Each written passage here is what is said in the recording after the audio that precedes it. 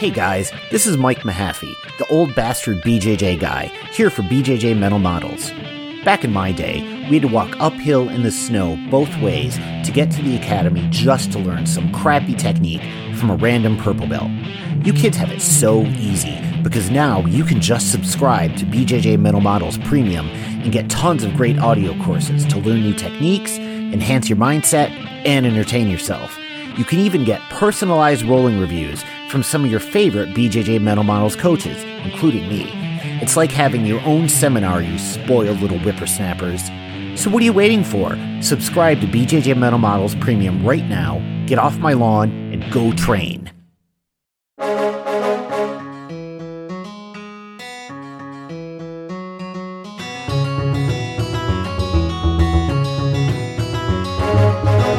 Welcome to BJJ Mental Models, episode 93. I'm Steve Kwan. I'm Matt Kwan. BJJ Mental Models is your guide to a conceptual and intelligent jiu-jitsu approach. And this week, we've got another very, very special guest, also from Island Top Team, Cal McDonald. Cal, how you doing? I'm doing pretty well, thank you. Thanks for having me on, guys. Welcome to the show. No worries. It's actually something we've wanted to do for a long time. And of course, now that we've got you on the podcast, Cal, we have had all of the Island Top Team black belts on our show. So we have a complete set. As a collector, I find this to be a very big achievement. Awesome. So, no, actually, the reason why we've wanted to have you on the show for quite a while is because we wanted to talk about working with kids. Now, Matt and I are relatively new parents. And I mean, as anyone who listens to the podcast knows, you know, we talk about our daughters and in Matt's case, our son quite often. And we've always wanted to do like specific episodes on parenthood or working with kids.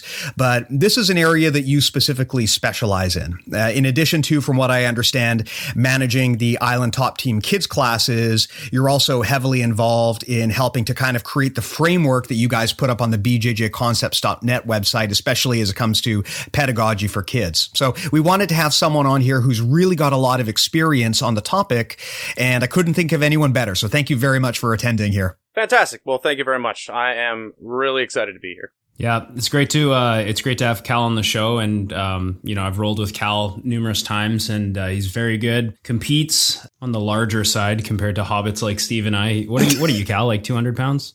I'm about 200 pounds. We'll say 200 today. I might be pushing that a little bit, but we'll leave it at 200. Right on. Yeah, and I know Cal's a really good instructor, and I know you know, he's doing really awesome stuff. Rob always speaks very highly of how Cal is handling the kids' classes, and this is going to be a great chat, I think, so I'm excited. Yeah. So, Cal, why don't you kick this off? Why don't you tell us a little bit about yourself and how this became such a passion for you and how you wound up taking ownership of this program at Island Top Team? Absolutely. So, I started training at Island Top Team about 7 years ago now. And when I got to a higher blue belt level, I really decided that I wanted to get into teaching. I recognized that it was a huge passion of mine to teach, but I was also super fascinated, as many are, with the system that Rob introduced me to. Obviously the alignment and concept-based system. So I was talking to Rob and I essentially said, dude, you know, I'd love to start coaching. And basically the idea was I wouldn't be coaching until I was essentially a brown belt. So at the time, there was no kids program at Top Team. And realistically, what made me start sort of that endeavor was that I wanted experience coaching. And I recognized there was a hole there, and it was kind of a perfect fit. I was really interested in just learning how to learn. That's always been a big fascination of mine. Mm-hmm. And then applying that to teaching. So that's really how the program started. We began with about, 10 or so students at the time. And I just sort of started rolling. I wanted to create a program that took the adult concepts, or the way we taught the adult class, and format that for kids. And it's definitely been a bit of a journey. But now I've got a pretty good system, a pretty solid system that takes into account learning strategies. So from cognitive sciences or educational sciences, I use these strategies along with various BJJ concepts, and then a bunch of mini games and the way we structure class and that kind of thing. So I'd love to just basically break all that down for you, and you can take from it whatever you can. I sure will too, because I'm always teaching kids as well at the school. At least I haven't been since the pandemic started. We're actually starting again next week with kids, but I'm definitely curious to see how you apply Rob's concepts to the kids class, because Rob's told me that he has covered kids class, you know, a rare amount of times when you can't make it. And he says that it's basically like teaching adults. Like all the kids have an understanding of basic and even some more advanced mechanics and concepts and principles and things that sort of sets our system apart from other systems where it's just, you know, teaching moves to kids and they just regurgitate moves. It's more focused on the why things work and how they work. Absolutely. Yeah. I try to keep it. I, of course, still have to teach techniques and moves, but I try to keep those really simple, and very frequently I'm just going over the concepts. So let me start with one learning strategy. And I'm sure you guys have gone over these things before, and I'm sure a lot of the people listening have heard of these strategies, but I'll just break them down just briefly. So the most important strategy is absolutely retrieval. There's a bunch of different names for these things. Retrieval's synonymous with recall. The basic idea is you want your students to have to pull things out of their own mind. So rather than like a lecture format or constantly reminding a student of what they should do, you want to have that student recall something that you previously have taught them, right? And effort goes hand in hand with this retrieval concept. So you don't want students retrieving something from their mind that's particularly easy to retrieve. So if we cover something in one class, if this is a fairly experienced student, then the following class, I might not touch on that material because it'll just be too easy for them to recall that information. So I'll wait, you know, however long it might be, and that's a bit of an art, to then recall whatever information it is I want those students to bring back to their short-term memory. All right. So this idea of retrieval is absolutely at the forefront of the concepts that I use, and effortful retrieval is kind of the name of the game. Interesting, because when we've talked about similar strategies earlier on the podcast, we've talked about the importance of spaced repetition as a learning strategy for adults, right? Yes. Where as you progressively repeat the learning process and revisiting material you've already seen, you space it out so that further and further and further, Absolutely. you widen the gap so that people have to wait a while before they come back and they go through that retrieval exercise again, just to keep the connection strong. That's exactly And that kind of sounds like the way you've described it. Yeah, actually, there's a really neat analogy that I read. I think it was in the book Make It Stick, which is a phenomenal book on modern learning strategies. And the analogy kind of works like this. Hopefully I get this down the way that they say it, but you're essentially in a forest. So you picture yourself in a very dense forest. I'm going to imagine that you're near a lake in this dense forest, so some kind of a landmark. And then you want to travel to some area of the forest. By traveling there, you create a path. So you're, you know, whacking down bushes and choosing a particular path. If you travel back and forth between that path, obviously that path is more well-worn. And you're going to know how to get from where you were to that point. Now, in the idea of retrieval, if you have a student retrieve something, so if you ask them a question and don't give them the answer, they have to go through that process of going from where they are in that forest to finding that answer in their own mind. If you give them the answer, it shortcuts that circuit and they just appear at that destination and they're not forming that pathway. So I find that analogy is really useful. So you're basically teaching how to learn. You're not spoon feeding them the answers. You're kind of teaching them a way so that they know how to find the answers through problem solving and recalling information that you've given them. Definitely the goal, for sure. That's nice. So it's like almost like you're teaching them how to fish type thing. Yeah, absolutely. You could totally use that analogy. Yeah. I really like how you said, because again, I relate to, you know, a lot of what you're talking about, just being part of my job as well, how you're saying, keeping it really basic, like the techniques that you teach, because with kids, so easily when you're watching kids roll or compete, unless they're super high level, there are kids out there that are just phenomenal and they have really good understanding of jiu-jitsu, or they're just have really good coaches, or maybe they're just super naturally good. It's so often that you see just like a scramble fest, you know, there's no concepts, there's no strategies. It's just like just an all out crazy roll.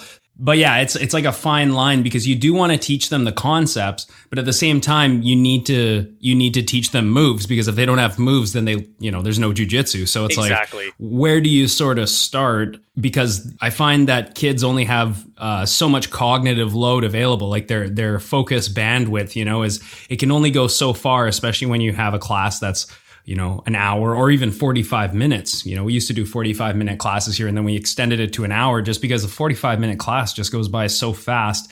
And, you want to cover material, you want it to stick and give the kids new tools while reinforcing the old tools, but you also need to let them roll so that they can actually try it out. So I guess, how do you sort of decide the balance between concepts and teaching techniques? And, when you say keep it simple, are you thinking one technique a class or a 2 technique per class? How do you sort of space that out? I can definitely get into this. So let's start from, if I started from someone's first class, okay? And this is something I've done so many times because of new students just across the board. So let's say we have a student start in a knee ride position, okay? So I put someone in knee ride position. One of the reasons I chose the knee ride was because on a kid's first day, if you have them mount another student, they're kind of like, what the hell am I getting into? So I choose the knee ride. It's a little more impersonal. So they're on top and they manage their center of gravity. So I basically explain center of gravity. If there's some kind of glaring issue, like their posture is absolutely horrible, their base is, just not right at all, I'll correct those little things, but related back to, I'll get into some more learning strategies later so I can relate to why I do these things. But basically, we'll start them in the knee ride position and have them learn what their center of gravity is and where their base is. So the bottom player, without any knowledge, will just start moving around while keeping their structure, their elbows tight. They'll start moving around and trying to displace the top player. They're trying to manipulate the top player's center of gravity. So we have a tiny mini game that involves the top player keeping their balance on the top of knee ride. All right. And the bottom player has worked on they just have an idea of the structure, right? So a very small amount of information. You talked about cognitive load, which is something I really use very frequently. So we have a destination now. We have the knee ride. Now we can move into a pass. All right. Maybe a pass or potentially an escape for the bottom player. So the bottom player could learn how to bump the player in knee ride and then hip escape, or we can move into passing where the top player now has a destination and they learn a basic Toriando pass, for example. So some kind of side-to-side movement, very basic, where they're framing the knees and they're moving left or right and trying to end up in that knee ride position. Then we add in some kind of basic frame mechanism for the bottom player, and we have them understand frames. Maybe we touch on range, but likely just, look, you want to face the player on top and you want to frame the top player. Maybe I'll add frame the leading edge. But once I add in the leading edge, this is a little bit of extra information. Maybe I'm judging that this particular student should go with the simple, just frame. Don't even maybe I won't even mention to face, likely I'd mention to face their training partner, but either way, minimal amount of information. And if I can just expand on this for a second, now they'll play a bit of a game involving guard retention and passing so that they have that knee ride as a hub. Then from the knee ride, we might teach a very simple back take. We might teach a really simple tripod sweep at some point and a very simple engagement phase sort of hand fight. So I'm pretty sure I touched on everything. We have sweeping, passing, retention, back takes, engagement phase, and then a escape from the back, like a very basic hand fight, get your back to the mat.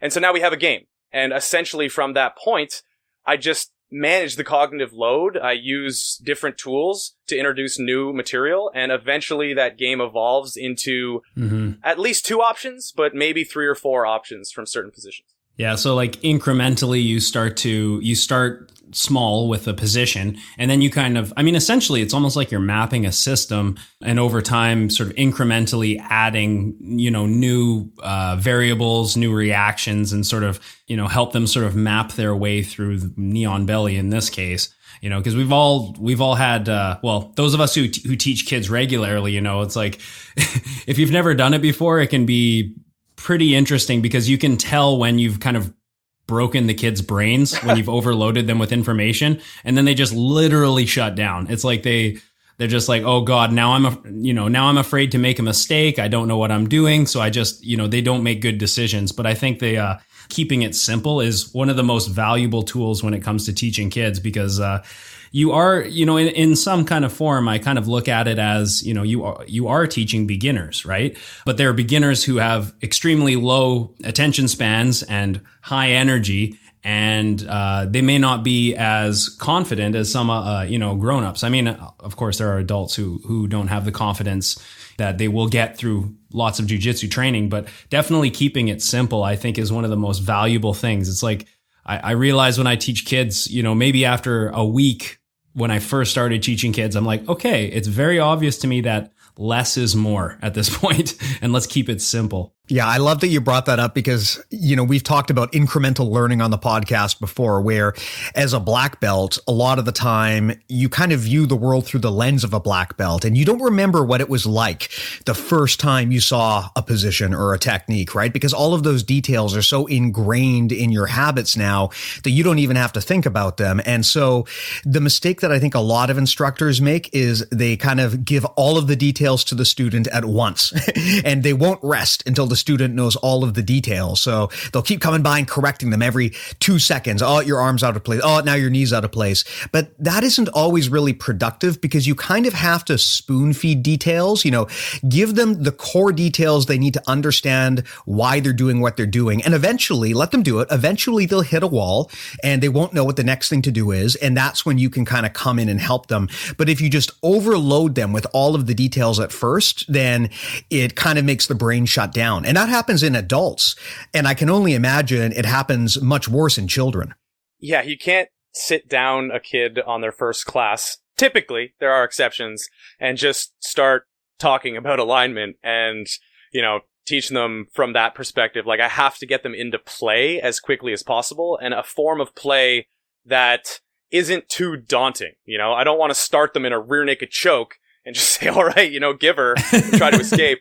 And so that's why I find the knee ride is kind of an appropriate starting point. Well, that's actually a really good point, which is just the intimidation factor. I mean, even for adults, jiu-jitsu is really intimidating. And I think a lot of people, I count myself among these people, really, really hesitate to start training because they're so scared of the idea. But once they've done it for a while, most people kind of realize, this wasn't as bad as I thought. But when you're a kid, this kind of stuff, in addition to the fact that you're kind of in an adult's world, it's kind of scary. It is a very, very close contact combat sport. And when you've got someone sitting on top of you, especially if they're a lot bigger than you, it can really scare you and put you off. And what you've described here is a really interesting and I think good way to introduce kids, which is to pick a position or an idea that really illustrates the art. It's a very important thing to understand, but it's not intimidating. And start with that and then gradually help them increase their comfort level. Yeah. And Cal, I wanted to get your opinion because a lot of the time when I was coming up through the ranks under my first instructor, there would be lots of movement drills. And I know that a lot of Rob's teaching, and especially when you have a room full of, experienced guys, they don't want to be spending the first 20 minutes doing like line drills, movement drills, things like that. But when it comes to beginners and kids, I find those drills to be really useful because the kids learn how to move. They basic household moves like shots and sprawls and, like rolls and shrimping and stuff like that every grappler needs to know. I find, at least for the junior kids, it's really important to sort of ingrain those movements so that at least they can try it, they can fail, and then they can sort of see how to make things better and keep focusing on those fundamental movements. Whereas, if you're teaching, like I said, you got high level guys, they're probably not going to want to do that. They're going to want to get right to drilling or working on specific material. Yeah. So there's this concept called Schmidt's schema theory for motor learning. Basically, what it entails is you have a generalized motor program, so the broad strokes of a particular movement, and then the schema includes a feedback loop of the repetitions that you've put in on that particular movement. An example would be like in tennis, like you have a backhand, for instance. That's your generalized motor program. And then every time you use that backhand movement, you're calibrating it more particularly to novel situations. Prior to schema theory, the idea was you'd create a specific movement pattern for every single movement you do.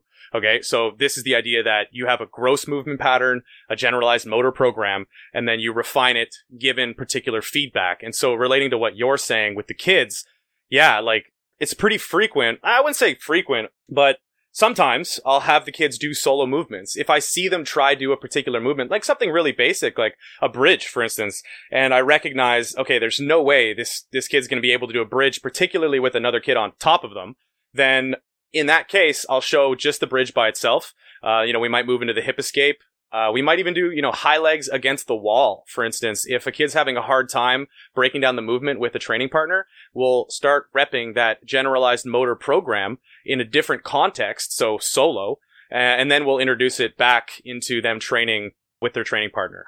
Yeah, I like that idea of doing the solo drills first. And I find that when you do that, it's kind of, they're not really relying on the reaction of the other partner, because that their uke, who is maybe like, helping them do that drill, they may be so new that they don't even understand how to apply the proper reaction, right? Exactly. So that's where solo drills can really, I think, skip that headache. And I love the idea of using the wall when you're working with kids. Yeah. I think that like the high legs against the wall and wall walks and, even for the more senior kids, when we start to teach things like inversions, the wall can become really useful rather than just trying to do it on a straight line.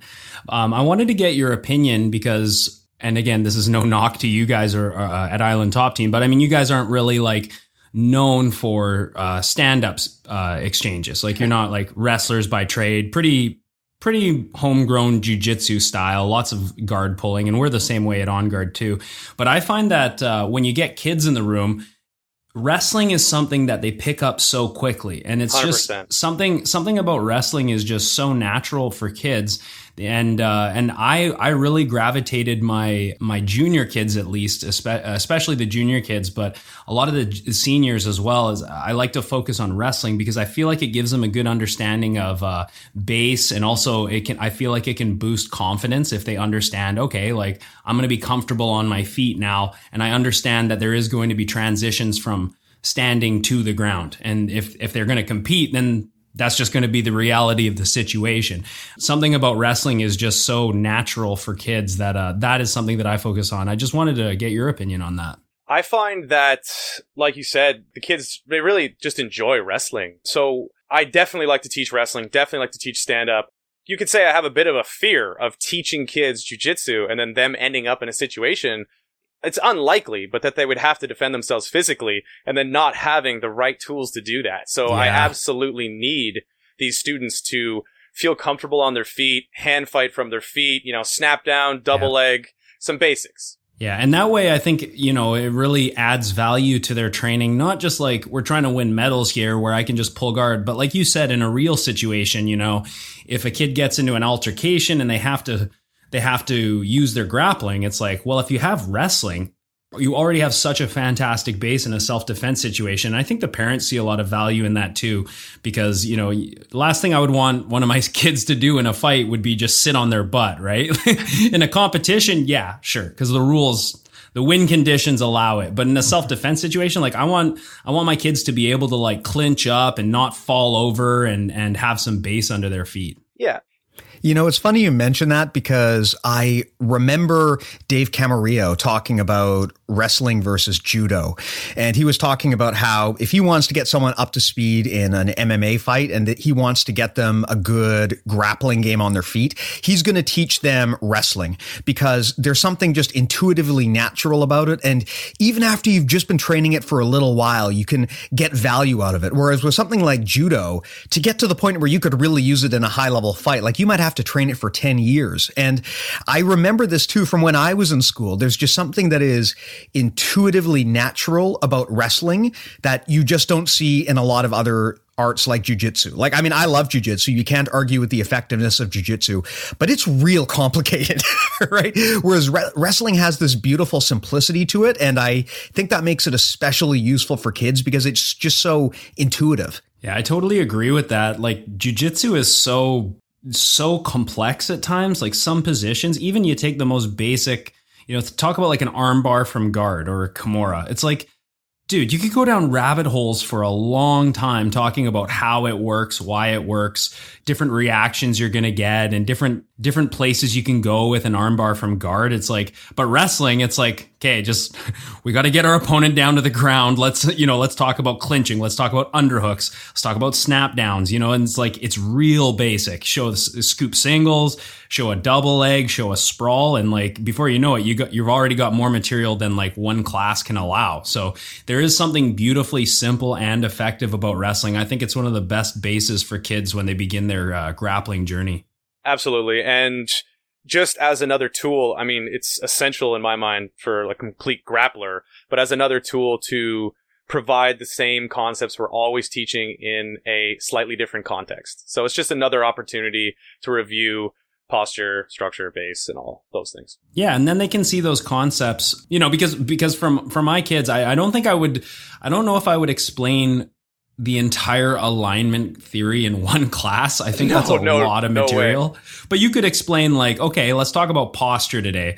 Why do you have grandma and grandpa telling you you should stand up straight with your shoulders back? It's like, they might not even think about that. Maybe it's just because they think it's the proper way to position themselves. But then you go in and you explain, well, when you position your spine in a manner where it's most effective, you're going to be stronger. You're going to be less vulnerable to attack.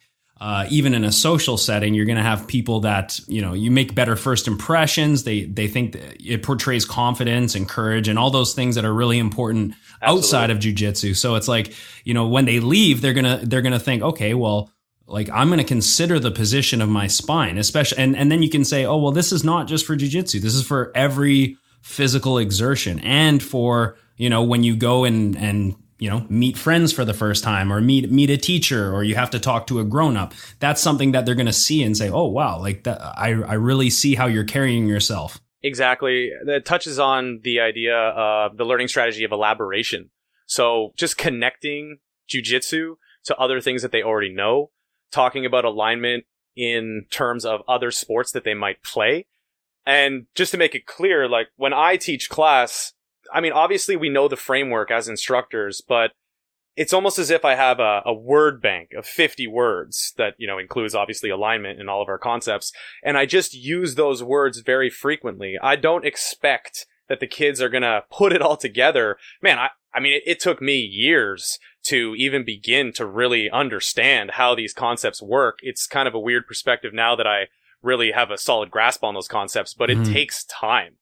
So I'm definitely not trying to have them understand really any given concept in a single class. Maybe they touch on it, and then one day they're like, oh, wow, I totally understand what you've been talking about this whole time. Right. Yeah, it's funny. You kind of have to feel it before you can understand it. And this is something that we talked to John Thomas about recently. And he actually is not like a big fan of learning with principles. He kind of prefers getting his hands dirty with techniques, which I thought was a really interesting approach. So I was asking him about it. And the thing that kind of came away from this conversation was that the problem with just thinking with like your head in the clouds is that you need real world experience to anchor those frameworks onto. Like, the way that I would describe it is, and this is something that is very recent and relevant to me, when you're teaching a toddler how to start speaking, you don't sit them down when they're 1 year old and be like, okay, honey, here's how grammar works. Here's what a noun is. It's like, no,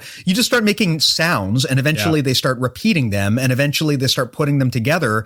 And one day they got words, and that's when they start asking questions. Then you explain, okay, well, honey, this is what an animal is. This is, and then eventually they learn bigger and bigger concepts like grammar and reasoning, but it's very hard to learn those high level concepts without having your hands in the dirt first so that you know what's being talked about.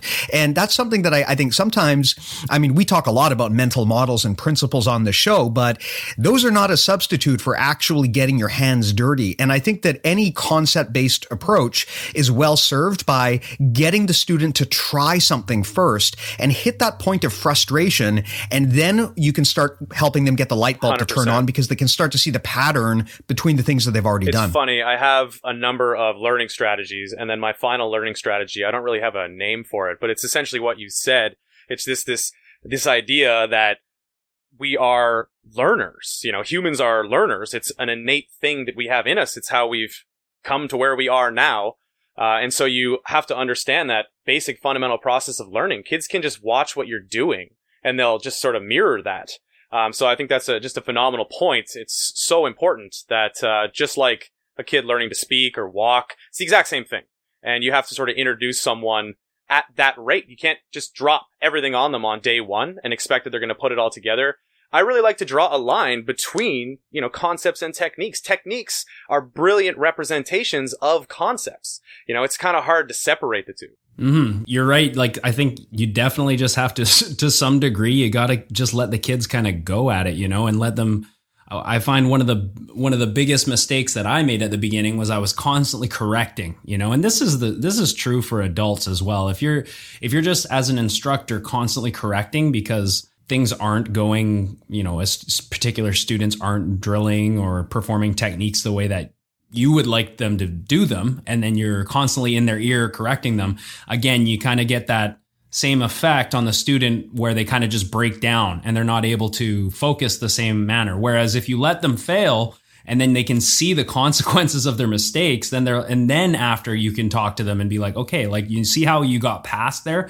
Well, that happened because of this, rather than like stopping them right when they're doing something and always giving them that feedback. Like, I think it's good to give feedback consistently, but definitely if you're going like always just constantly correcting, then it kind of, you get a negative return on that. Yeah. For example, when a kid is particularly new, if they turned their back to their training partner in some given situation, that's something I will absolutely say, okay, look, never turn your back in this situation. And similar, if they are just falling over very easily, I'll address something like that. It'll be like, look, if a student's hip just keeps hitting the mat over and over again, this is a major mistake that we need to fix really early on. So yeah, like, I'm definitely not just being like, look kids, like, this is alignment, this is base posture structure. Like, I absolutely do not start like that. It's more so face your training partner, and then build from there. And then maybe 6 months in, well, no, that's not true. Maybe 6 weeks in, I'll ask a question and one of the kids will be like, oh, that's because your posture's broken, Yeah, it's like you said at the beginning of this episode, you can't shortcut the journey. Like, your job is not to give them the end result. Your job is to guide them so that they take the journey successfully on their own. And a big part of learning is guiding them to the point where they get frustrated with the limits of their own knowledge and they're ready for the next lesson. And I remember having this experience at my first gym, which was very much an old school technique based gym where they didn't really seem to care that much about what was going on in your noodle. Like, they just wanted to basically give you all of the steps to do the move. And you'd have the instructor sitting there barking at you the whole time. Like, no, your elbow's out of position. Oh no, now your knee's out of position. And it's just a litany of minor details to the point that as the student, it's hard to actually tell, like, okay, do all of these details really matter? Like, what are the things that really matters?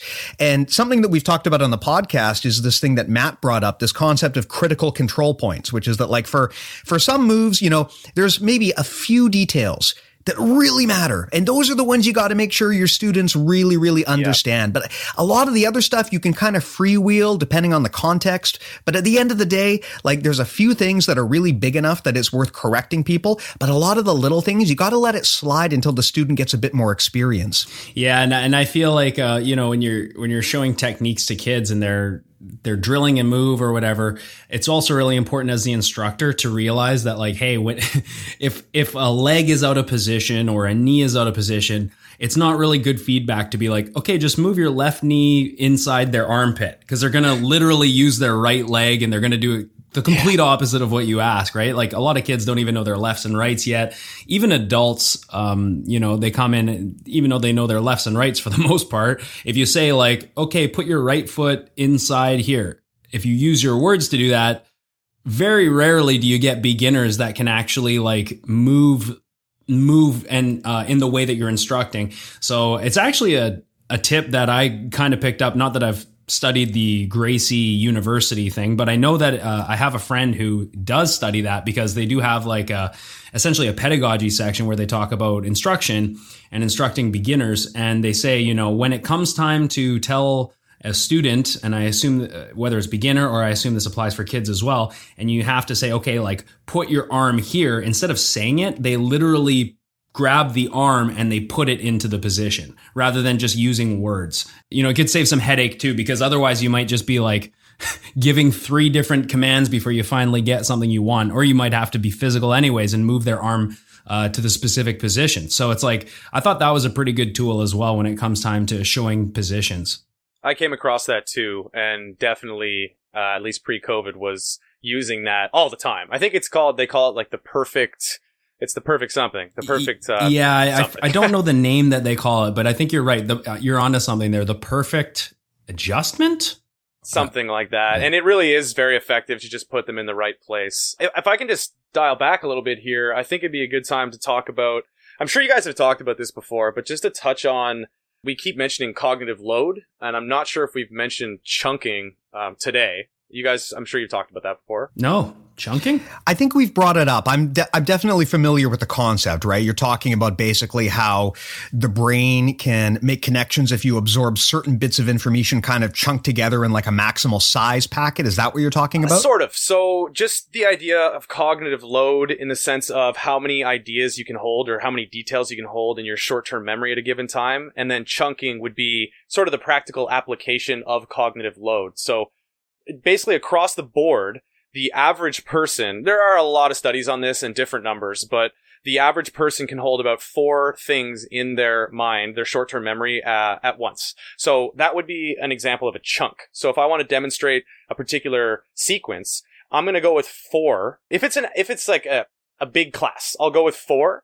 I might recognize that if a student's particularly young, we don't have anyone really younger than about 5, but sometimes 5-year-olds, they might need a single detail. Like I might just say frame, but usually it's about 4. So the cognitive load of the average person is approximately 4. Some people, it's crazy. Like they can have tons of detail in their mind at once, and some people it's fewer. But just having that number of 4, even 3, I kind of like. And definitely no more than about 7. And that's really how much detail. I mean, I know it's kind of hard to break down what you're saying into like, is that 3 elements or 4 elements? But you can kind of guess. And then you create a chunk. So I teach some little piece of information that's about a block of about 4 details or a concept with 2 other details. Then they start working on that. Now that they've consolidated that chunk into a single element of their short-term memory, I can build on that chunk and fill in those other gaps.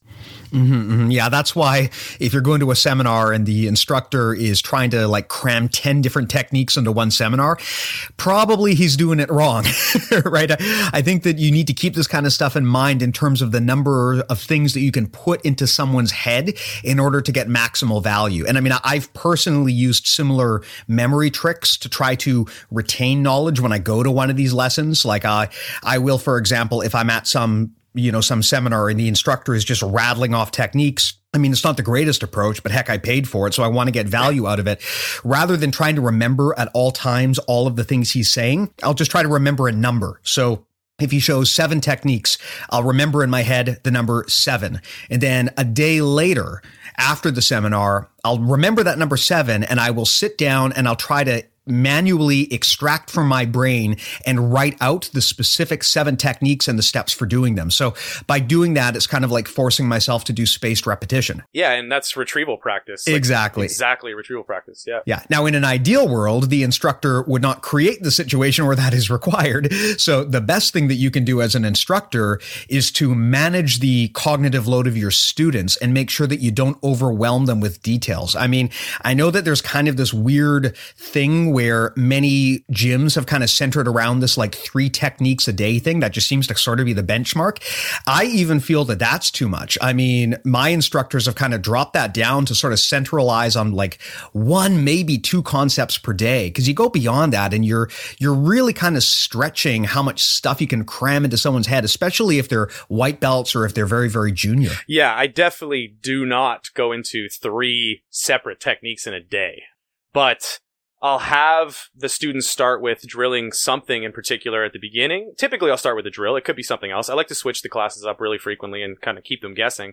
But then as the class progresses, I'm connecting the new information to existing information, which is a form of elaboration, one of the learning strategies, and then having them play games where they're integrating the new information into, again, pre-existing information. So when I say, just to make sure this is pretty clear, like I'm definitely not doing 3 separate techniques with different levels of detail to each technique. I'm talking like a few details on a single technique or concept. Yeah, then definitely keeping it simple is I think, again, sort of the concept that we're talking about here, because I would way rather my junior or senior kid students go home and have one thing that they learned rather than me trying to cram 3 to 5 things in their head. And then they really don't learn anything properly. It's just, it's more me being an instructor trying to flex my knowledge at the end of the day rather than actually trying to get something across to them. One thing that's actually an interesting mental model that comes up in the artificial intelligence realm is this concept of transfer learning, which is basically where when you're training a computer, it can use the knowledge that it gains in one discipline to learn another discipline. And the interesting thing is it looks like human beings actually learn in similar ways. And this is something that John Thomas talked about on the episode that he did with us, where he talked about how sometimes if you want to get better, rather than trying to laser focus on one thing, it's good to try other things, because by learning in one discipline, your brain can apply that knowledge in other disciplines as well and make you stronger across the board. So that's important when you're teaching, because it implies that it's better to shake it up and to give some variety in your classes. And that's why I think that a common mistake instructors make is they'll have a theme for a month or two where they'll have arm bars for 1 month and they're just doing little rote variations of the same technique over and over again for an extended period of time. And I feel like it might be a more productive approach to add variability. Yeah, so, I mean, that's not an effective form of retrieval if you're doing the same thing all the time, because you're not having to use much effort in that retrieval process. This reminds me of something I read a while back. I'm not sure if this is entirely true across the board, but basically in a traditional public school system, at least here in Canada, and I'm pretty sure in the States, you learn different topics completely separate from one another. And as I understand it, in, for instance, a Montessori model, you'll learn a topic, like you'll be doing music, and then you'll learn the history of music, and you'll learn the science behind music, and it's all connected in that way. And that, like, connecting, like you mentioned, by doing something else and coming back to what you were doing, it can help you to learn more effectively. So just considering that model of sort of that Montessori versus a typical public school approach where you're just relating various things, it just makes that learning process so much easier. Awesome. Yeah. So on that topic, I know that something else that you guys are eager to talk about, promotion strategy for kids. Cal, I'd really like to pick your brain about belt testing and promotion strategies for your kids' class. So, I could say up front that, man, I put a lot of work into the process of teaching and how to make these kids as good as possible, as quickly as possible, and for them to have a good time. But man, when it comes to specific belt testing and that sort of thing, I can't say I could grow in that area quite a bit. What I will say is testing, I don't like using testing, and I'm not the person who came up with this, but using testing as a form of evaluation, I use testing as a form of retrieval practice. So I'll have, depending on the student, typically this student has to be a little bit more advanced, but I'll say, all right, guys, we're going to have a bit of a quiz class today, and it'll be, okay, show me a hand fighting sequence. All right, perfect. Show me a tripod sweep. All right, what's a nice follow-up to the tripod sweep? Excellent. All right, what's happening? Like, why is this working? Name a concept for me.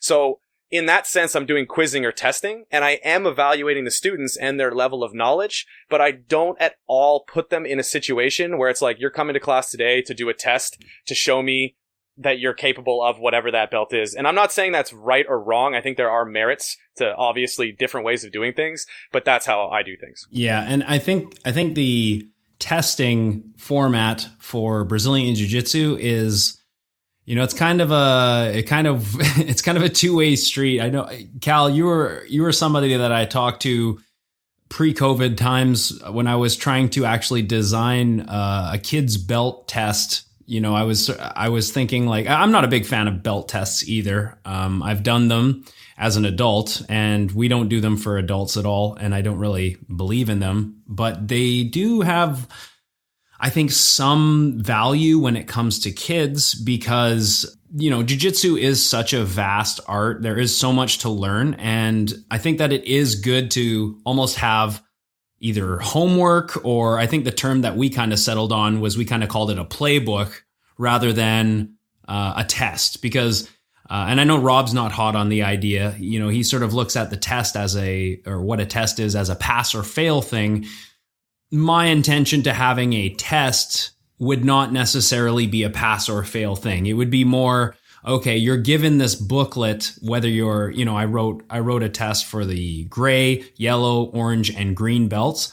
And it was more, at the end of the day, the way that I was applying it was more of a playbook where I was envisioning, maybe a month or 2 or even 3 months before a kid is maybe ready to get their belt. I would give them this playbook, and it would have, I'm just going to pull it up right here. It would have all different types of ways to express their knowledge. So there'd be a theoretical portion. So for example, I can just rattle off a few things here, like the gray belt test. So the very first belt you would get after white belt, I had a theory section. So there would be, questions that are kind of unrelated to jiu-jitsu, more related to character building. So a few things I have written down is like, what is dedication? What is ownership? What is a guard? What is a sweep? What is a takedown? What is a goal? What is a strategy for reaching goals? Why is losing important, etc. So like character building.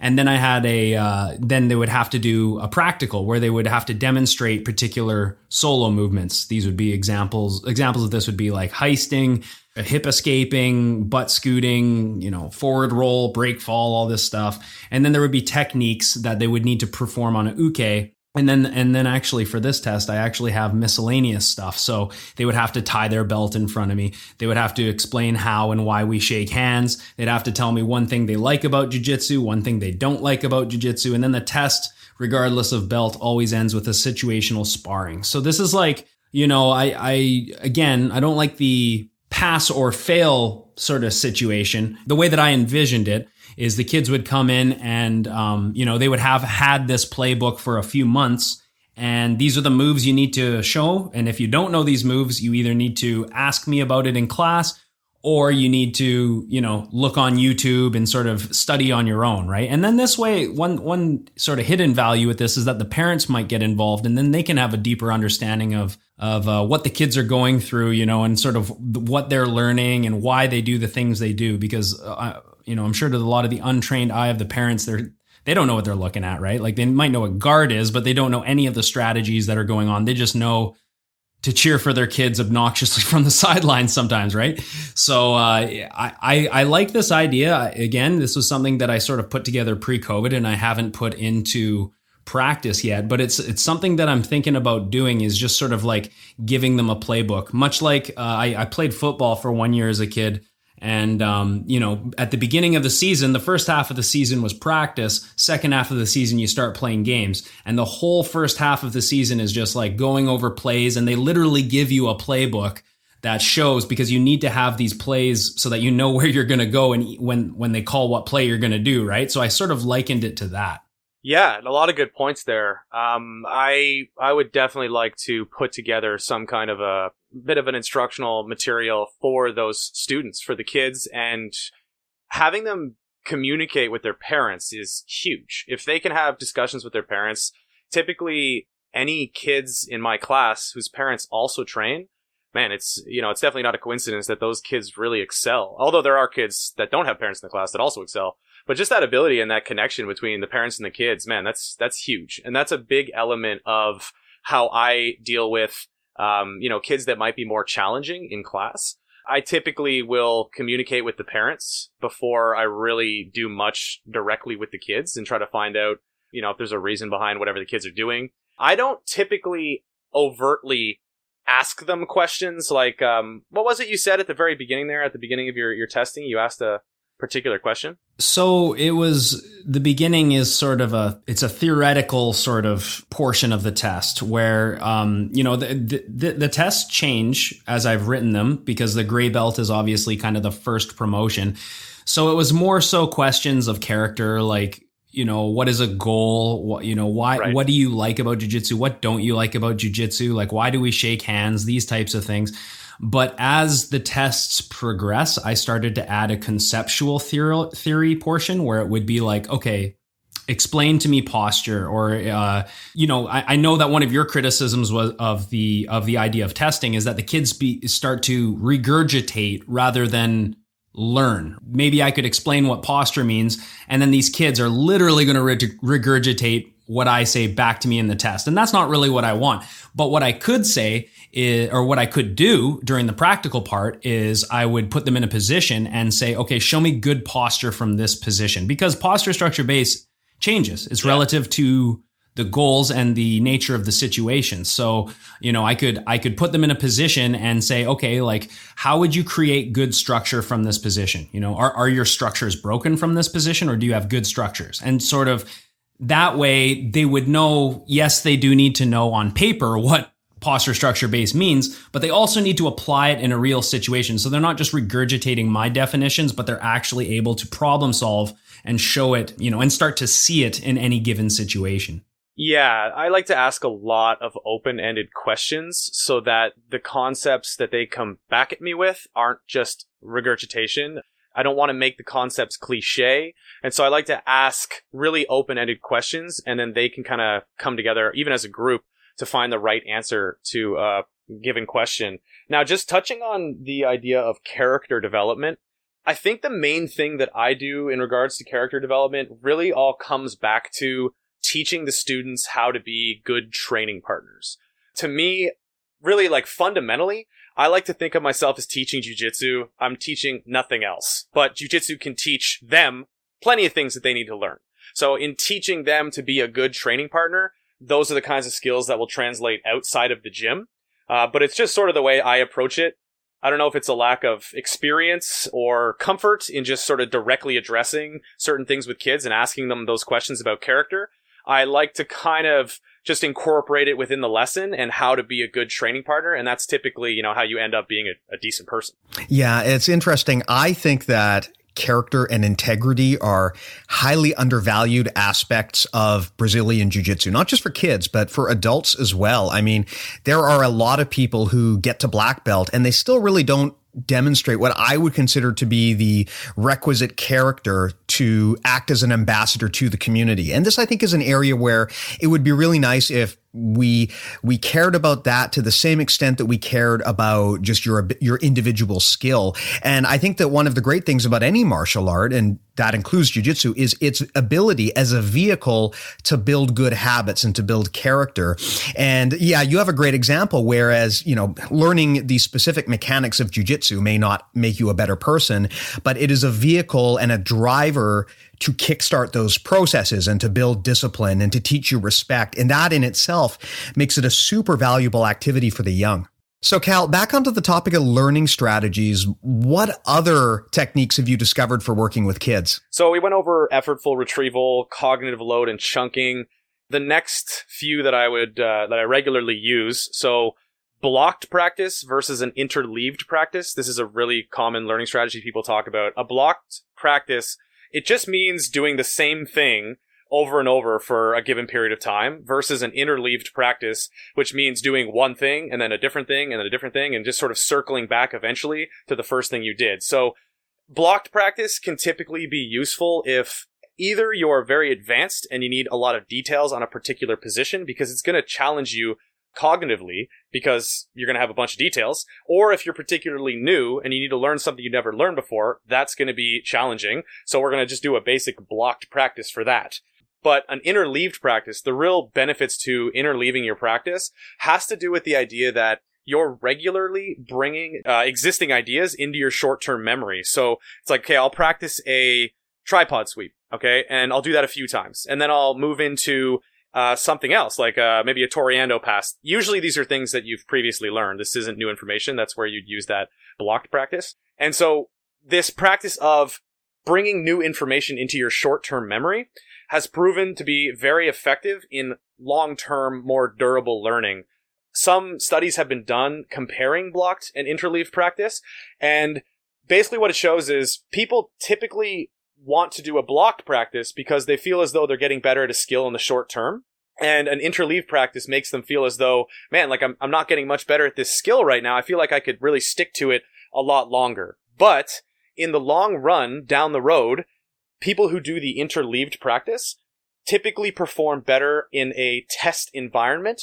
And the reason that people believe this is true is because they're more accustomed to bringing information into their short-term memory and using that retrieval practice once again. Yeah. And I kind of wonder to what extent that's actually tied to transfer learning, where by getting exposed to all of these new ideas, you're able to see the patterns between them. I think if nothing else, it definitely keeps you more engaged. And as you discussed, it forces you to continually bring these items back into your short-term memory. Exactly. Additionally, it's just a lot more fun. That too. I think this is a big deviation from the way that most instructors structure their programs, where they've got a month of arm bars or a month of guard or whatever. I think that just constantly shaking it up makes things both more interesting and more efficient for learning. Now, yeah, I completely agree, but the key detail here is I'm trying as best I can to bring information back to the students before they forget it. So it is random in a sense, but it's also not random at all, because it seems random maybe to the student, but as the instructor, I want to make sure we touch on something before the student forgets it. A lot of analogies here, like I've heard of one where it's like you're cooking and you have food in a pan. You need to stir the food frequently or it's going to burn to the pan. It's the same idea with sort of learning a new technique or a new skill. If you don't stir it, it's useless. Who taught you that shit? That's not true. The cook. I mean, it depends. Not to go down a rabbit hole, but like if you were to add a steak to a hot pan and then move it around a bunch, you wouldn't get that sear and it would stick. So I mean, just like jiu-jitsu, there's tons of exceptions. But let's not go down the culinary rabbit hole. You triggered me. Yeah, you're the wrong guy to bring this up with. All right, I'll move into two more learning strategies that complement each other as well. And these kind of sound similar to the last two, but they are a bit different. So it's just constant practice versus a varied practice. This is something I'm sure everybody does, but just to put a name on it will help you categorize it. So a constant practice basically just means whatever repetition you're doing, your training partner is giving you the same feedback every time. Okay, I'm sure you can imagine when this would be useful and when it wouldn't. A varied practice is just essentially, it's situational drilling or, micro sparring, whatever you want to call it, where your training partner is giving you variable resistance. So you're training a particular movement. Maybe it's a guard pass. In the constant version, you're doing the exact same thing over and over again. In the varied version, they're switching up how they're going to defend that particular pass. All right. So just constant versus varied. It's not complicated at all, but they're just super useful tools. And we always bring it back to this idea of effortful retrieval, retrieving things before they just kind of disappear. This is a really great example and also something that is important as an adult to learn, because when you're an adult, you sort of gravitate towards your A game. And you'll see this happen a lot where if you've got two guys and you just have them spar a standard jiu-jitsu match, they're both going to just gravitate to whatever it is they're particularly good at and most comfortable with. And that of course makes sense because, when you're in the middle of a sparring match, your mind may not want to allow you to use techniques that you're not particularly good at. You're going to favor things that you're good at. So you kind of need to shuffle the deck if you want to encourage learning. You need to put people in situational positions where they can't play the game that they want to play. So maybe you've got a guy who always pulls guard. Well, if you just let them spar, he's always going to wind up on the bottom. So to really get good, you've got to create situations where he's got to go on top and pass. And a big part of encouraging people to break out of their existing habits and to learn new things is to create these situational moments where they have to use new things, because otherwise they'll fall back to what they know. Yeah, and that's great for adults as well. Like I have some guys that are, really good in one aspect, but not very advanced in other aspects. So sometimes I have to go to them and be like, hey, this month, you're not allowed to do any submissions or you're not allowed to do any footlocks. Like you have to focus on not getting your guard pass. That's your number one. And vice versa. I have other guys that are not quite up to date with leg locks. It's like, okay, the only thing I want you to do is find entrances to the legs. Like I don't want you to focus on smashing people or playing your A game. I want you to focus on the things that you're not good at. Yeah, and definitely. And I mean, I use these strategies with the adult classes as well. I teach the adults pretty much daily as well. But just with the kids, it's such basic material and they're such beginner learners that really once someone hits a particular level, I find that, they're going to figure out how they learn on their own and they're going to kind of pick that path. And obviously as a coach, you're going to try help guide them no matter what level they are. But just bringing it back to like, these are absolute beginners, like super beginners, that I'm typically trying to consider this information for. So when it comes to like, I don't know, constant versus varied, with an advanced player, you could just have them focus on, like, you'd have them use these particular strategies dependent on their experience level with that particular thing.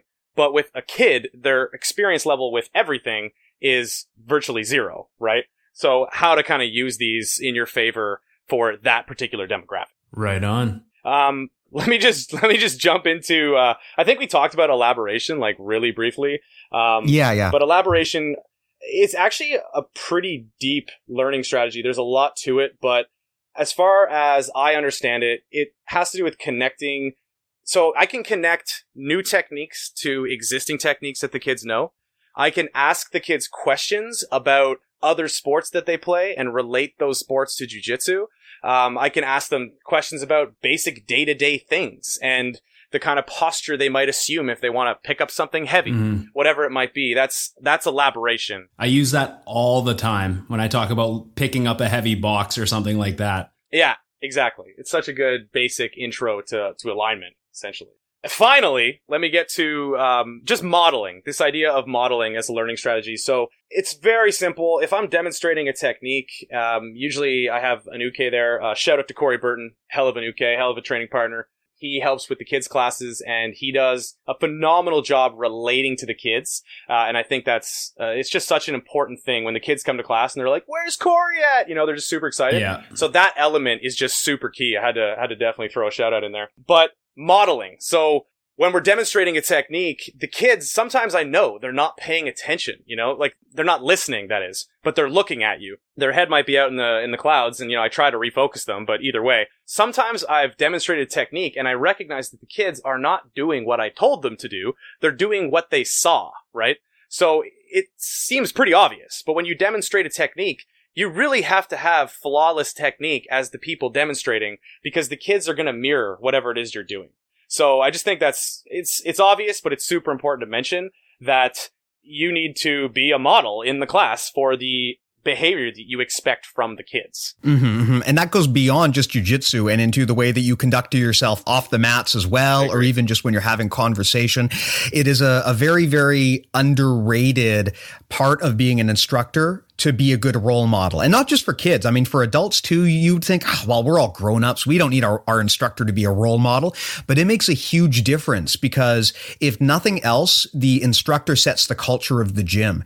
And if the instructor doesn't care or doesn't actively take ownership of the culture and make it a positive place to train, then usually things fall apart. So if nothing else, it's very important for the instructor to mirror the good habits and good behavior that they want the rest of their students to see. And that's beyond just making sure that they do techniques properly. Yeah, and even just being like upbeat and positive, kids respond so well to that. Like they will, that sort of positive energy. I mean, again, it makes sense because kids are also humans, but it works the same way with adults as well. Like I think with the kids, you have to be a little bit more bubbly, I guess is the word. Like the younger they go, you know, you kind of have to be more of treating them, you know, more like kids. But positivity is something that all ages pick up on. You know, if you're not happy to be there as an instructor, then it's just not going to be a good time for anyone. But you have to be having a good time. Exactly. Like, but if you absolutely have to. But if you really show the kids, hey, like I'm enjoying this, like it's cool to enjoy this. It's cool for everyone to be in here training. And even, you know, you fall down. I don't know about you, but like regularly, you know, we'll have kids cry, and it's just kind of part of it. Mostly in the junior kids class, but it's just part of it. And that is such a crucial growing opportunity, because they can, a lot of the time they just, you know, they'll have their little episode or whatever. And then, you know, they'll need to sit, and then I'll come by and talk to them, and then I'll give them, you know, kind of a pep talk, like, okay, like let's get back on the horse, let's go in there. And then they get in, and then at the end of the class, I reiterate with them, like, you see, you could do it. Like you had an issue there, you know, maybe you got hurt or whatever, but then you shook it off, and I'm super proud of you for trying your best there. And then they come away thinking like, oh wow, like I was able to overcome adversity there, you know. Yeah, something that I think a lot of instructors do wrong is, yes, they're passionate about jujitsu, but that's not enough. You have to also demonstrate that you're passionate about teaching and you're passionate about your students. I think a lot of people who take on jujitsu as a professional career, you kind of get the impression that they don't really want to teach. It's just that teaching is the way that they pay the bills to do what they really want, which is jujitsu. And it sometimes feels like they really couldn't care less about the success or failure of their students. And I think most of us have probably had an instructor in their lives at some point who is like this.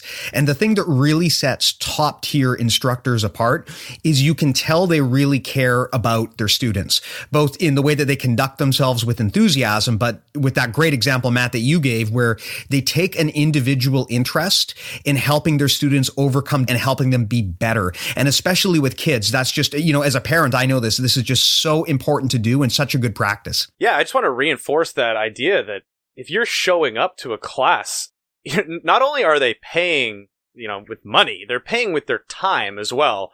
You have the attention of a group of people, whether they're adults or kids.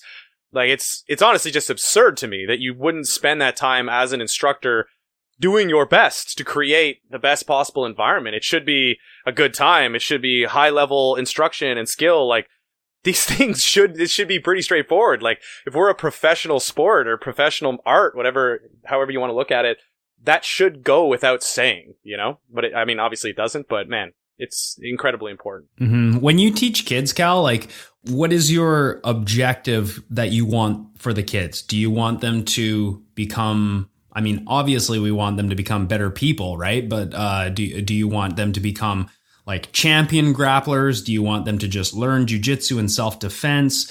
Do you sort of go with it and sort of, if you see someone who's exceptionally talented, you sort of, and they're interested in competition, you'll maybe focus that sort of angle on them. Whereas another kid who, isn't as talented or is undisciplined, you focus discipline on them more than anything. Like, what is your objective for kids when you go in and teach every day? It's definitely subjective. Depending on how long I've known a particular student, I'm able to cater those goals more specifically to that individual. But overall, to me, it's this idea of kind of having jujitsu with you everywhere you go, no matter what you do. That's what I'd like for any kid or adult who sticks with the program. That takes time. That takes years. And I'd like for any student that really sticks around for any period of time, I think of it as having, jujitsu in your back pocket. It's like you have a sense of so many things. I don't think I need to break those things down, but that's kind of really my only goal. I want the kids to have a really good time in class. I'd like to believe that we can have a great time while doing something that benefits us and that's effective. And I don't see why that's, not the reality of it. Mm-hmm. I think fun, again, it parallels kids and adults. But it definitely for kids, it's got to be fun. And it is fun a lot of the time. And even when you get hurt, it can be fun as long as you learn something from it and character is built from it.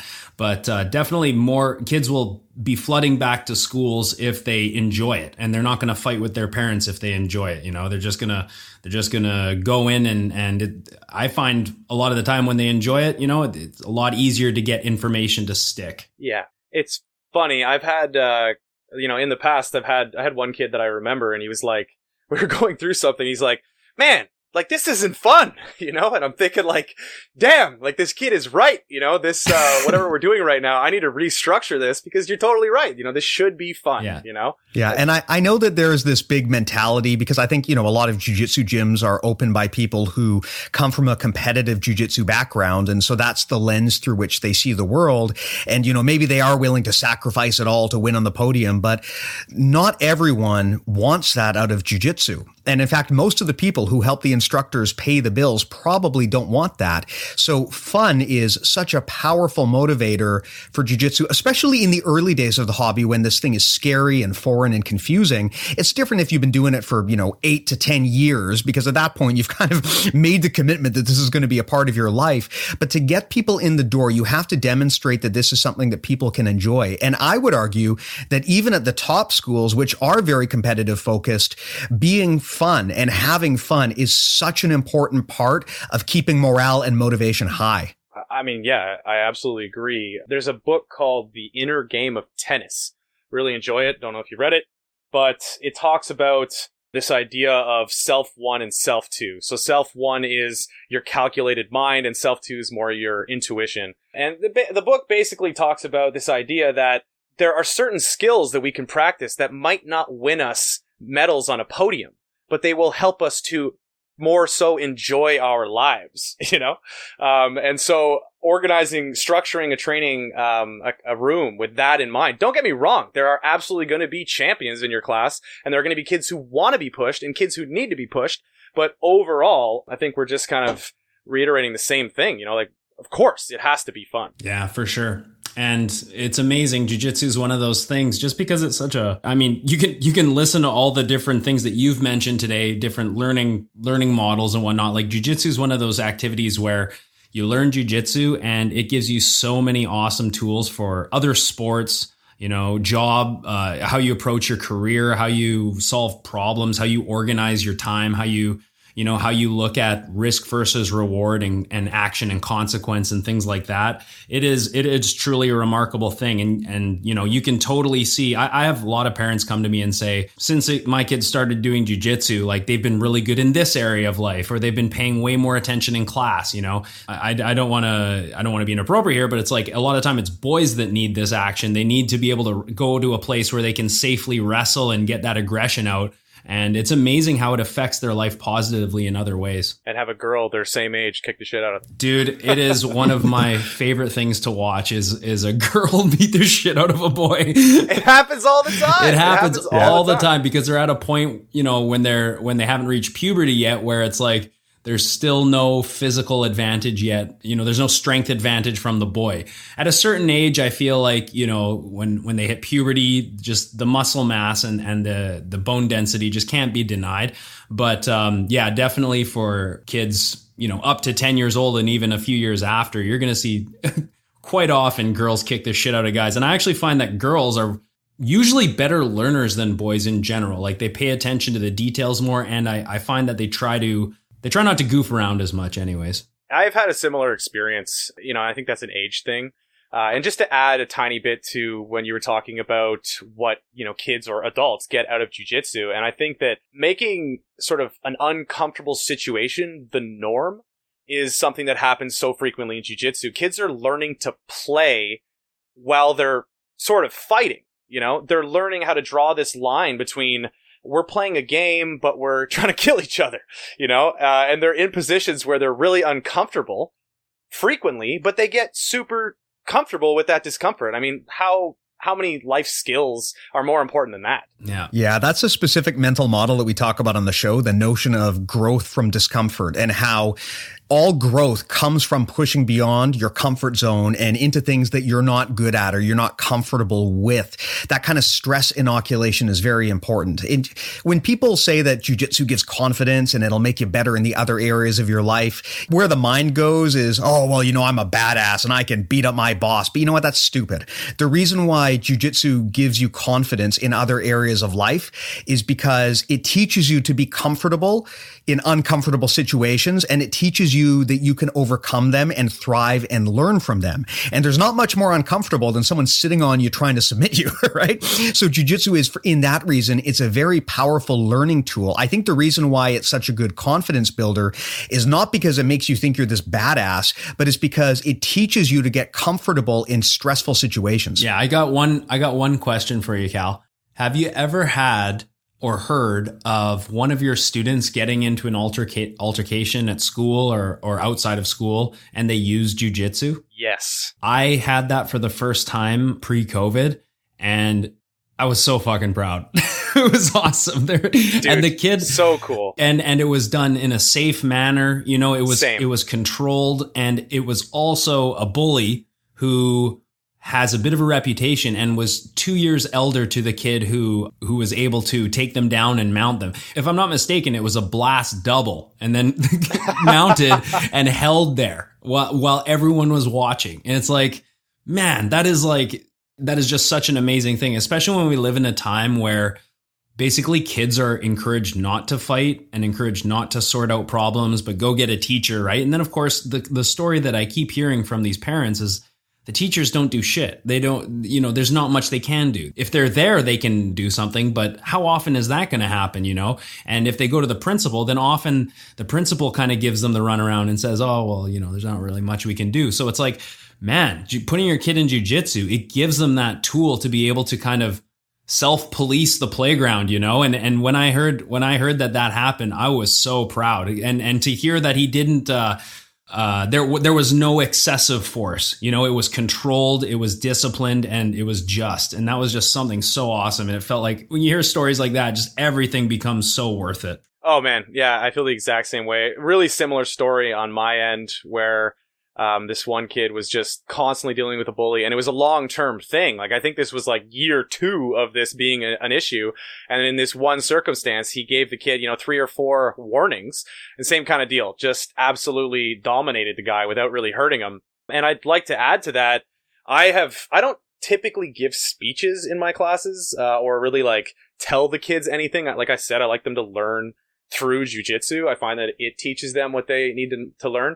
But I'll tell you what, when I have a parent come in and tell me that one of their kids, is dealing with bullying, oh man, like I will go off. I've had some pretty passionate talks with my kids, and I make it I just make it so important that they know that it's so important that there's a line. You are totally a respectful person. There's no reason that you need to exert force on another person almost ever.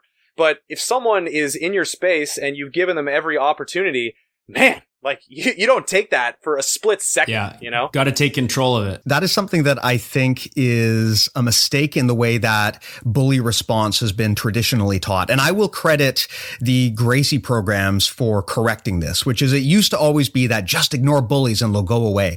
That is terrible life advice. They will not go away. It will only embolden them.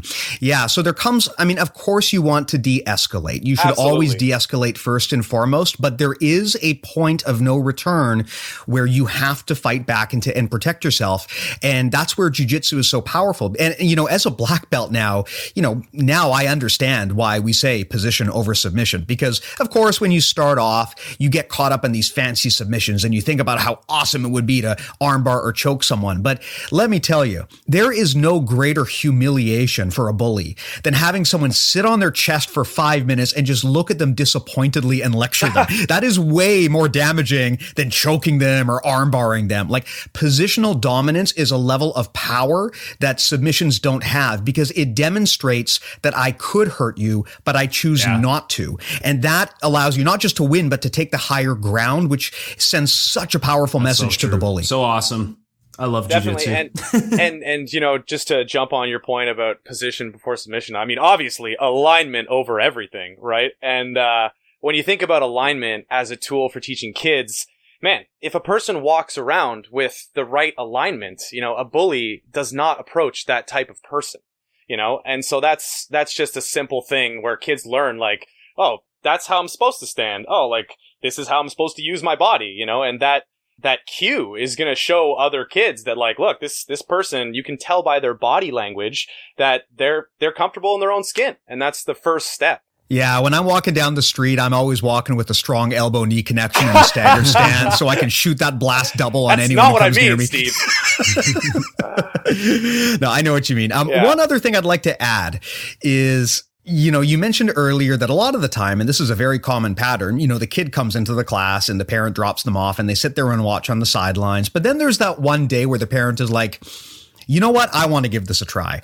And one thing that we didn't touch on is the power of jiu-jitsu as a family bonding activity, because I've got a lot of, child-parent pairs who train, and it gives them something. It gives them a connection that grown-ups and kids often don't get in the real world, right? I remember, and Matt, I'm sure that you remember when we were kids, like whatever mom and dad did was like this weird mystery that a kid can't possibly understand. Like I know they go to work, but I don't know what that means. I have no point of reference to connect with my parents.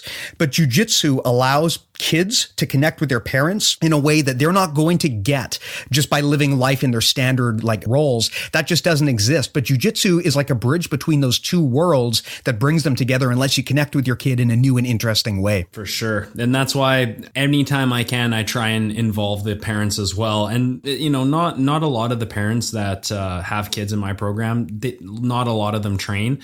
but definitely doing things like, for example, that playbook that we discussed where we take them home and the parents can kind of walk them through it and sort of see what's going to be expected of them. They can see not only how jiu-jitsu works on a different level, but also they get the value out of it. They see, okay, like I am getting a lot of value out of this on different levels, not just physically learning how to defend yourself, but also like life lessons and character development and things like that. As it goes on, like into the green belts, like the concepts were pretty much the same concepts that I would teach adults.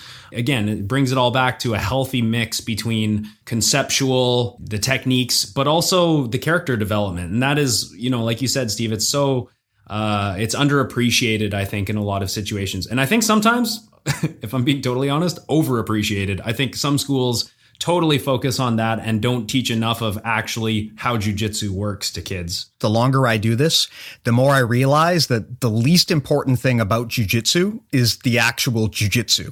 Jiu-jitsu is just kind of this vehicle that lets you do all of these other really, really important things. I have a story, actually. Matt, you'll probably like this. So we've got a mutual acquaintance named Philippe, who's an instructor here in the Vancouver area. And I've got a coworker whose kid trains with Philippe. And it's like an 8-year-old son. And so one day this dad, my coworker, is asking his son, hey, can you show me what you learned in jiu-jitsu today? And his 8-year-old son double-legged him and held him in side control. And the guy was telling me at work, he was like, I couldn't get out. I thought you were going to say wrist lock. Well, it is Philippe. I know he's fond of those. That's cool. funny. I have a really similar story to that where a kid went home and I guess they're hanging out in their kitchen and his mom was like, oh yeah, like, so what'd you learn at your, basically your karate today type thing. He's like, oh, like, let me show you. Like I was on my back and I held the ankle and I put my foot on the hip and then he just tripod sweeps her right in the middle of the kitchen. I hope he stood up holding the ankle. But did he come up for his two? Yeah, did he come up for his two? I hope he controlled the ankle. Exactly. Man. You got to have that lever control. Yeah. Awesome. Well, I think this was just an unreal chat. I really enjoyed it, Cal. Thank you so much for your time. Are there any closing thoughts here before we tie this up? I think we touched on a lot. So I really appreciate you guys having me on. This was a lot of fun. Awesome. Anything you want to plug before we tie it up? Oh, not so much, no. I mean, maybe in the future. Well, if you want to give us money, you can go to patreon.com/BJJMentalModels. That's the best way for any of you to support the show. From there, as I think most of you know, we have a variety of different perks and benefits for patrons, including things like narrated roles. One of the things that I know Matt and I have been doing is getting footage from our patrons and providing concept-based feedback. It's been just a blast to do, and it's also been really valuable to them. So again, if this is something that you want to dig deeper into, the mental model aspect of jiu-jitsu, please do consider signing up at patreon.com/BJJMentalModels. Again, Cal, thank you so much for your time. I'd love to have you back in the future. There's just so much you can talk about on this subject matter. And I think it's just such a valuable way to think when it comes to how you teach kids, because, I think a lot of people might think, oh, well, teaching kids, that's not my job. That's not what I do. So how is this relevant to me? But I think one thing that came out of this episode is an understanding that, kids are kind of like just one specific example of very powerful techniques that you can apply in any area of life where it comes to instruction or leadership. So this was a super helpful chat for me, and I certainly hope it was for our listeners as well. So again, Cal, thank you very much. Oh, my pleasure. Thank you, guys. I got to say, this is one of my favorite chats I think we've ever done. And Cal, for sure, please come back. Let's do a part 2, because we really only started scratching the surface. This is a vast topic. I think a lot of instructors listening could get a lot of value out of it. And I've certainly got a lot of value out of it. And again, just to reiterate what Steve said, thanks again to the patrons for the support. Really appreciate it. And if you're in the Nanaimo area, if you're looking to get some world-class jiu-jitsu as an adult or for your kids, please check out Island Top Team. Cal does a fantastic job with the kids. And of course, do you teach adults as well, Cal? You do? I do. I teach the adults basically once every day. Right. So you also, Cal teaches adult classes, and of course Rob is sort of the mastermind behind the whole alignment concept. So definitely check out Island Top Team if you're in Nanaimo. And thanks for listening, guys. And thank you, Cal, for being on the show. Thank you guys very much. That was a lot of fun, and I love talking about this stuff, so I'll happily come back on. All right. Take care, everyone. Thank you again. Bye.